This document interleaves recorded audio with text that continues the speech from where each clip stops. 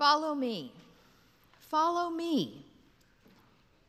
You are here this morning because somewhere along the way you heard Jesus say to you, "Follow me." Oh, maybe Jesus used the voice of your grandmother who hauled you to Sunday school.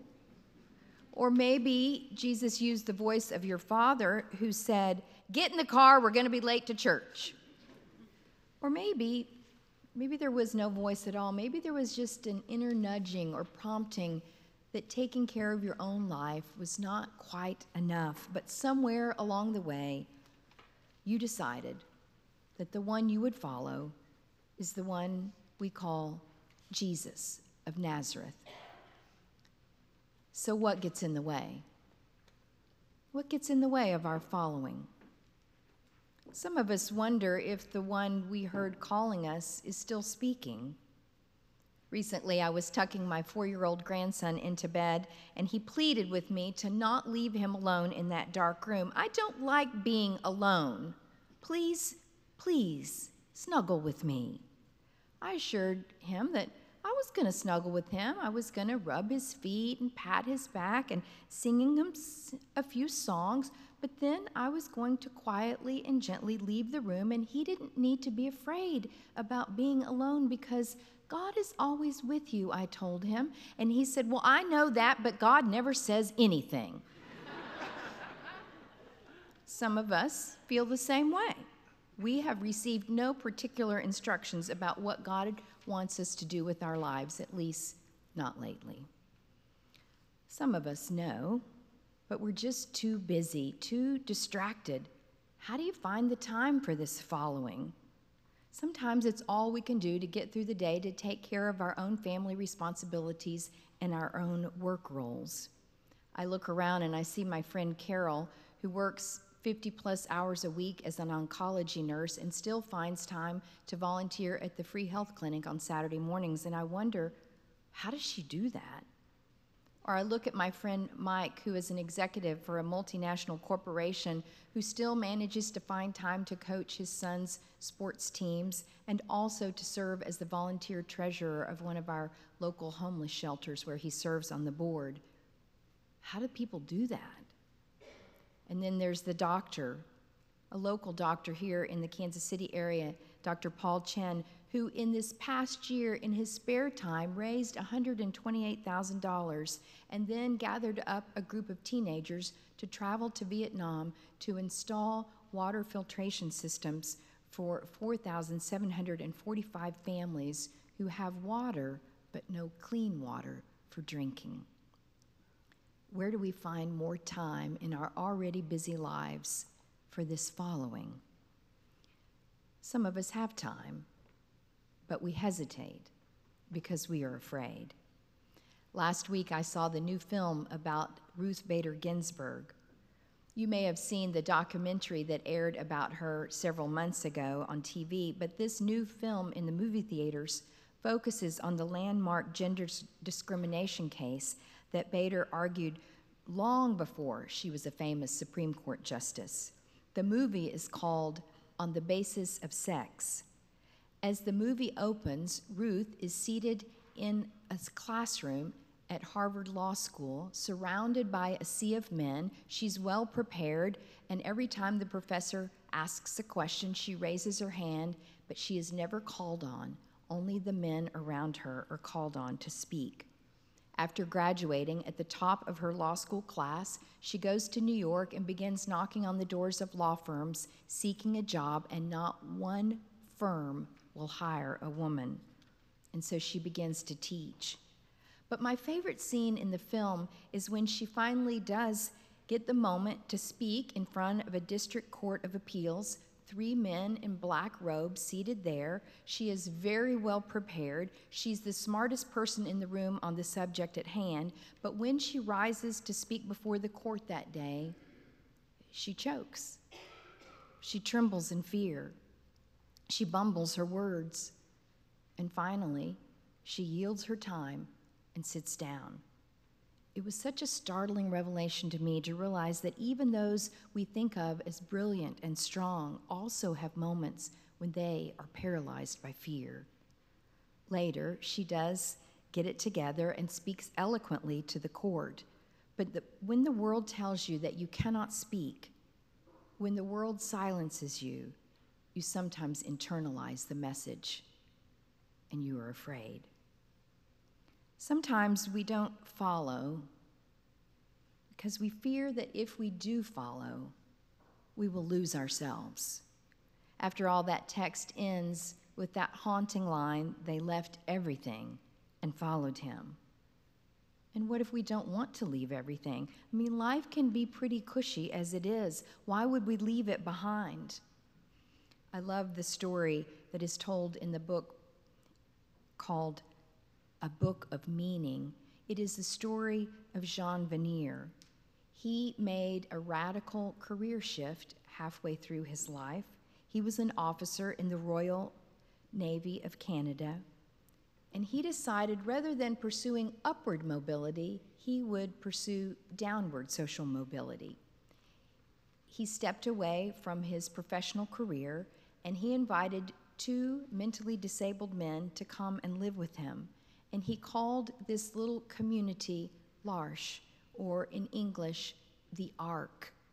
He said that at that time, it was the conventional wisdom that mentally disabled people should just simply learn how to live well on their own. They should get some kind of basic job to pass the time during the day, and then they should come home at night and watch TV and drink beer. But he thought that the greatest need that was facing these handicapped people in his midst was the same need that faces all of us, and that is the cry to live in community. And so his project that began with one household where he lived with these men who were mentally handicapped resulted in 130 communities on 6 continents and in 33 countries where mentally disabled adults lived in community with non-disabled people. When Vanier was interviewed by several different commentators who wanted to know how it was that he decided to follow this call of his own faith and live this life, he downplayed their request and he said, I'm not sure I could really say that I've dedicated my life to others. It's more like I've been pulled or attracted to something, and that's very different. He said, it wasn't a question of making some big choice in my life, but more a feeling of being led or drawn into something that felt more like a mystery. And he said, it's important to know the difference between a secret and a mystery. With a secret, the closer you get to it, there is nothing left. But with a mystery, the closer you get to it, the more mysterious it becomes. And so what looked like a mystery to others, what looked like a loss to the outside world looking in on his life, for him, it felt like a gain. There are many, many times in Scripture when Jesus says, "Follow me." But today's story is different. Though it ends with the fishermen dropping their nets, leaving everything and following him, not once in this incredible story does Jesus ever say, "Follow me." Instead, Jesus comes. He comes to the lakeshore where Simon and James and John are washing their nets and putting away the boats. There are big crowds gathered around that day wanting to hear Jesus give his teachings. And so Jesus grabs one of those fishing boats and makes of it a pulpit, and he pushes back from the shore so that he can make eye contact with those to whom he is teaching in the crowds. And after teaching the crowds, he turns and looks at those 3 exhausted fishermen who have been up all night long with not one fish to show for it. And he says to them, "Put down your nets, put them down in the deep water." And reluctantly, they follow. And they begin to catch so many fish that their nets begin ripping open and breaking. And the boats become so full of fish, not one boat, but 2 boats, so weighed down with fish that the boats begin to sink. And everyone is astounded, amazed. Elie Wiesel says it is a great privilege to be defeated by God. And that is what happens in this scene. These professional fishermen are just shown how to catch fish by a novice fisherman named Jesus. Jesus could have called them to the synagogue. He could have called them to a garden for prayer. But instead, Jesus came alongside them into the daily grind of their work, and he shows them how to do their own daily work with a miraculous kind of energy, an abundant overflowing, a life-giving spirit that they had not yet known. Who would have ever imagined that Jesus would come to them? At that moment, Simon and his friends are so enthralled, they are so stunned that they can't imagine doing anything else except following him. But you know, that word follow could use a little explanation. For in Greek, the word follow could just as accurately be translated accompany. If you hear the word accompany, the meaning of the text becomes nuanced. It means that once Simon and his friends saw those amazing crowds gathered around Jesus, and once they witnessed this amazing catch of fish, that they realized something is so profound is happening while Jesus is accompanying them in the midst of their ordinary lives. And so they long now to accompany him. The new life they are being invited to is not a forced march obedience. Rather, the overflowing abundance of his holy presence simply compels them to go alongside him into a future none of them can yet imagine. We accompany Jesus because he first accompanied us. When I married my husband, Dave, he already had 2 teenage children, Carmen and Kyle, and 3 years later, we had our son, Connor. Kyle was not all that thrilled to have a little toddler brother racing around on his big wheel bike on the hardwood floors of our home on Saturday mornings while he was still trying to sleep in late in the basement. He found this little brother rather annoying. When Connor had just finished kindergarten, I took a sabbatical and I received a grant to study in London, and the whole family came over for an adventure. But what I remember about that trip together as a family is that most days, Connor came to me halfway through the afternoon in tears, complaining that his big brother kept beating him up. And I would roll my eyes at Kyle like, you should know better than this. But Connor was undaunted. His main purpose for being in London was to go to the world's largest toy store, Hamleys, and purchase for himself an Obi-Wan Kenobi lightsaber. And so he stayed focused on that until the day came that the entire family made the trek to downtown London to go to this amazing toy store we had all heard about, and we scoured all 5 levels of it, getting on and off the elevator, looking at every inch of that toy store, and would you believe they did not have one lightsaber? Connor was devastated. Big crocodile tears filled his crestfallen face. Meanwhile, his brother Kyle was off in the Lego section.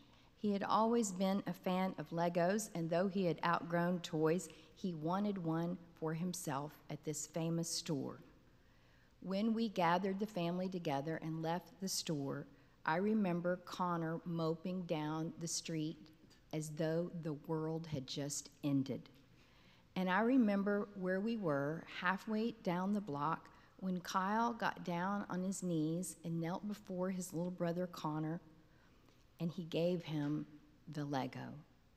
And immediately, Connor's tears turned off like you had just turned off a water faucet.